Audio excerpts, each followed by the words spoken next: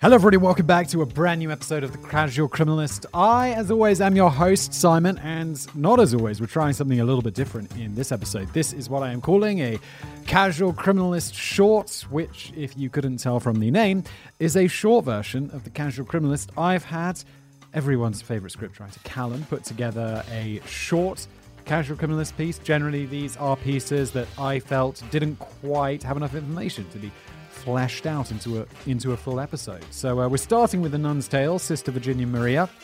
Just before we get into it, I will say that if you are listening to this in its podcast form, hello there. Please do consider leaving a fantastic review for this podcast, or a negative review if you just don't like it. But then why are you listening? Also, if you are watching this on YouTube or wherever you get videos, then do consider smashing that like button. And let's just jump in, shall we?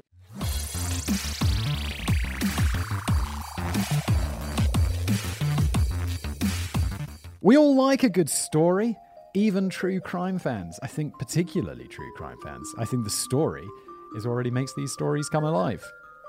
Does that make sense? The only difference is that the sort of romantic yarns that likely suit your depraved tastes aren't exactly fairy tales. Well, actually, they are like fairy tales. The original Blood and Guts versions, oh yeah, fairy tales like told by Disney, way less gruesome than Isn't the original Snow White, she gets raped while she's sleeping by the king or something and has the baby and doesn't even remember, and I'm like, whoa, the old fairy tales, way more rape, way more murder. And as Callum says, way more blood and guts. Rather than the Disney respins, Callum and I, same page. If that sounds like your idea of a proper romance, then you're in luck. Aww. In our very first Casual Criminalist short, we're going to be looking at one of the strangest, goriest, and most disgusting love stories from history. One of the most disgusting things I remember is something actually covered on another YouTube channel I run called Today I Found Out, where we covered the case of a man who basically makes like a model of this woman, and then it's like made with her bones. It is horrible, and maybe we could cover it. If people tell me, Simon, cover the weird story about the man with his bones, I will. Maybe that's a longer piece though. Anyway, it takes place, as many of the great love stories do, in Italy. Milan, to be precise. The year is 1575, and a local banking family has just added a newborn girl to their numbers. Her name was Mariana della Via e Marino, and I apologize for my Italian pronunciation. I am not Italian.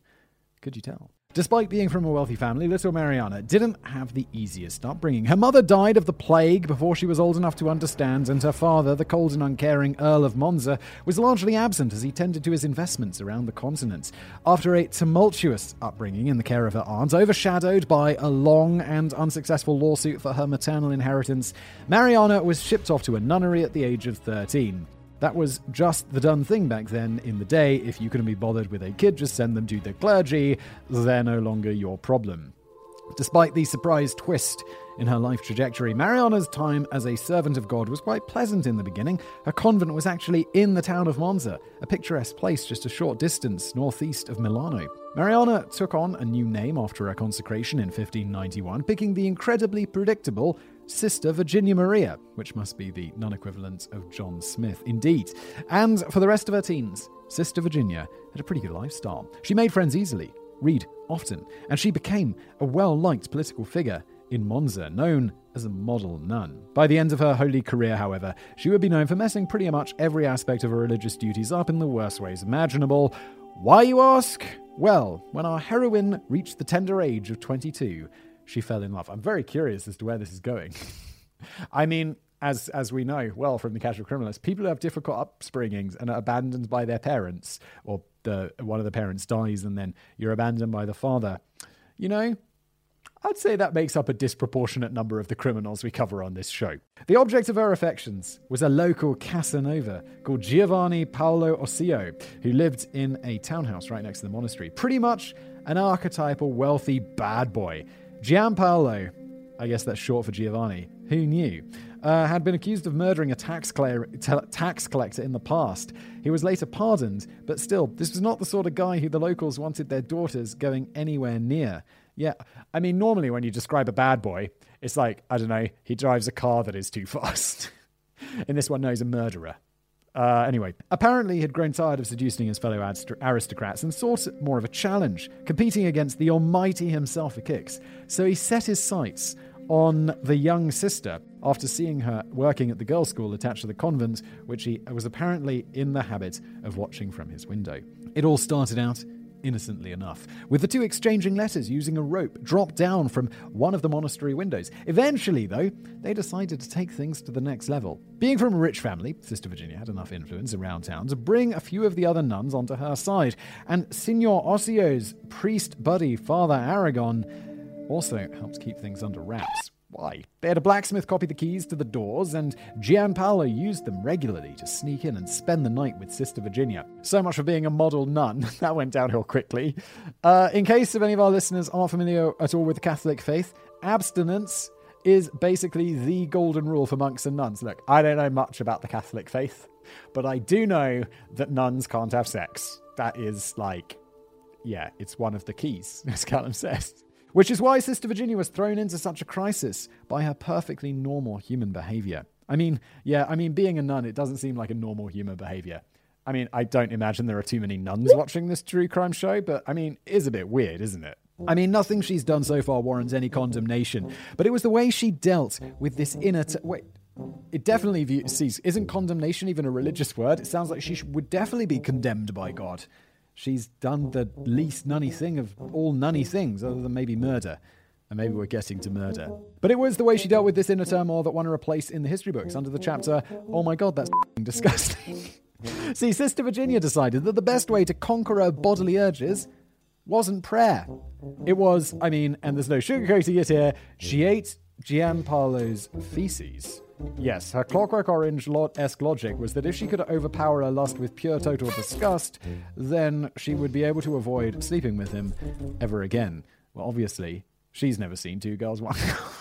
I should add that modern therapists do not recommend this method for getting over your ex. No shit. The tried and true method of silently weeping yourself to sleep for months is much more effective than literal shit munching, which is precisely what Sister Virginia discovered. Her methods were as ineffective as they were insane. Yeah, unquestionably both of those things, although I don't know. Maybe the shit, she's like, yeah, no, now he disgusts me because I know what his shit tastes like. But still, this is not right. Definitely not right. Also, I've seen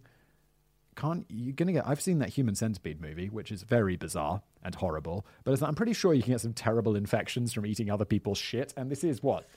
The 16th century? There's not antibiotics for hundreds of years. You're kind of screwed if you get an infection. Anyway, moving on. So the lovers continued on with their trysts, and Sister got significantly more weird. And Sister Virginia ended up falling pregnant twice. In 1602, her first baby was stillborn. Then in 1603, she gave birth to a healthy daughter who was snuck off to live in the house of Gianpaolo and officially recognized as his illegitimate kid. That sounds like an oxymoron, officially illegitimate. A few years later, by this point, the townspeople basically knew who the mother was, but it was only discussed in hushed whispers. Perhaps because of these extra scandalous developments, the consciences of their co-conspirators eventually decided to stir up trouble. In 1606, one of the other nuns decided she'd had enough, possibly to save her own skin from God's wrath. She threatened to drag the whole affair out of the shadows, which would likely have had some pretty severe consequences back in 17th century Italy. 17th century, but still we're hundreds of years away from antibiotics. What did I say, 17th century? Okay, yeah, this story started in the 1500s, late 1500s, and moved into the 1600s. It's all making sense. But you see, this will likely involve chains and fire or something along those lines. Yeah, use your imagination. But see, prison wasn't exactly Gianpaolo's thing, so he silenced the nun in the only way he could. He killed her with a crowbar to the head and had two of the other nuns hide her in the chicken coop. Sister Virginia wasn't just an innocent bystander either. She was responsible for making sure that all the other nuns kept their mouths shut, lest they meet the same fate. Suddenly, the monastery was looking a lot more like a prison block than a house of God. So even in a house of God, the same old rules apply. Snitches get stitches. Or murdered and put in a chicken coop. I don't know why they decided to put it in the chicken coop. I heard if you put them in the pig pen. Wasn't there some famous mobster who got rid of all the bodies by feeding them to the pigs? Or is this just some movie reference that I'm not going to get? Because as everyone will always point out in the comments that I have not seen movies. I've seen Goodfellas, I think. I've not seen The Godfather. But someone was definitely feeding them bodies to pigs because they're really good at destroying bodies. There you go. Useful fact for the future. But the two lovers were on edge now, unsatisfied that their threats of violence would be enough to cover their tracks. So not only the snitch got stitches, but also the poor blacksmith who had forged the keys. Gianpaolo even tried hiring an assassin to shoot the town herbalist who had sold the nuns some medicines used for old-timey abortions. Lovely. It's likely that adding to their body count harmed their case rather than helped it, because word slowly made it to the top brass in Milan, the governor himself. In 1607, he ordered an investigation into the murders and surrounding rumours, which led to the arrest of Gianpaolo, Sister Virginia, and all of those who had aided them in their decade-long binge of sin. Yeah, I mean, now you've got a lot more people to kill to cover this up. It's getting to get to the point where it's not really going to work out. Many of them were subjected to, or threatened with, the aforementioned chains and fire, tortured until they spun the same gruesome yarn which I've just outlined for you, albeit with far more screaming and repenting than in my version. Gianpaolo caught a lucky break as he was able to escape from captivity, avoiding the death penalty, which was dished out to him in his absence. But what the courts couldn't carry out, one of his friends managed to do instead. His host had Gianpaolo stabbed to death in his basement. His head was taken to the local governor, while his body was walled into a niche in the palace. What's with hiding bodies in weird places? Where his headless ghost is said to wander to this day, presumably looking for women to hit on like a spectral Joey from Friends. How you doing? And he would say it in like old Italian, but you know. And our anti-heroine, the nun, with the questionable dietary choices, was sentenced to life behind bricks. Yes, bricks, not bars. She was to spend the rest of her days in a tiny bricked-off room which was just 3.3 meters square. Her defense in court was basically that Satan made her do it. She didn't quite phrase it like that, but the gist was that evil forces had placed unescapable urges inside her, so she wasn't acting on her own volition. That's a shaky defense at best, but probably held a lot more water back in the olden time religious courts than it would nowadays. Yeah, I don't imagine many people are in court nowadays being like, God made me do it. The devil got inside me. It's like, all right. So after serving 13 years of her sentence, Sister Virginia was judged to be sufficiently repentant and reformed to return to her holy service, although who knows what 13 years of solitary confinement did to her already quirky psychology. At any rate, she became known in godly circles as a model of repentance and wrote a series of letters instructing young nuns on how to deal with their earthly impulses. It probably didn't have to do with, she probably didn't recommend just eating shit. That didn't work out for her at all. These now sit alongside other classics such as O.J. Simpson's Guide to Marital Bliss and Charles Bronson's Practical Anger Management in the Do As I Say, Not As I Do self-help section. So there you have it. A story of lust, murder, love, and some disgusting other stuff, which I don't want to bother repeating. But although she's not the most sympathetic character, I think it's worth asking, to what extent was Sister Virginia herself a victim here? Our Humble Crime podcast isn't the first bit of media to explore the idea. In his 1940 novel, The Betrothed, wow, we're going back, Italian writer Alessandro Manzoni made a case in her defense. His literary version of the famous nun dropped all of the fecal details and portrayed her instead as a mistreated and innocent girl starved of parental affection and manipulated by a sadistic playboy. I mean, she was definitely starved of affection, and it does seem like she was manipulated by the sadistic playboy who just wanted to seduce a nun. So do we buy that? Well, not really, I don't think. In reality, Virginia got her hands far more dirty in more ways than one than the sanitized account would have us believe. And with that final judgment, I'll let you go, so you can try and get the images from the past 10 minutes out of your head. Peace be with you. Amen. Very nice ending, Callum. That is the first ever episode of a Casual Criminalist short. Let me know what you think of it. Do you like these short ones? Obviously, these are just in addition to the regular longer episodes where I found something on the internet and I was like, let's do that, but it wasn't enough material. It's Casual Criminalist short. Please let me know what you think. If you're listening to this as a podcast, leave a review. If you're watching on YouTube, smash that like button, all of that other stuff. Thanks for watching. Or listening, if you're listening.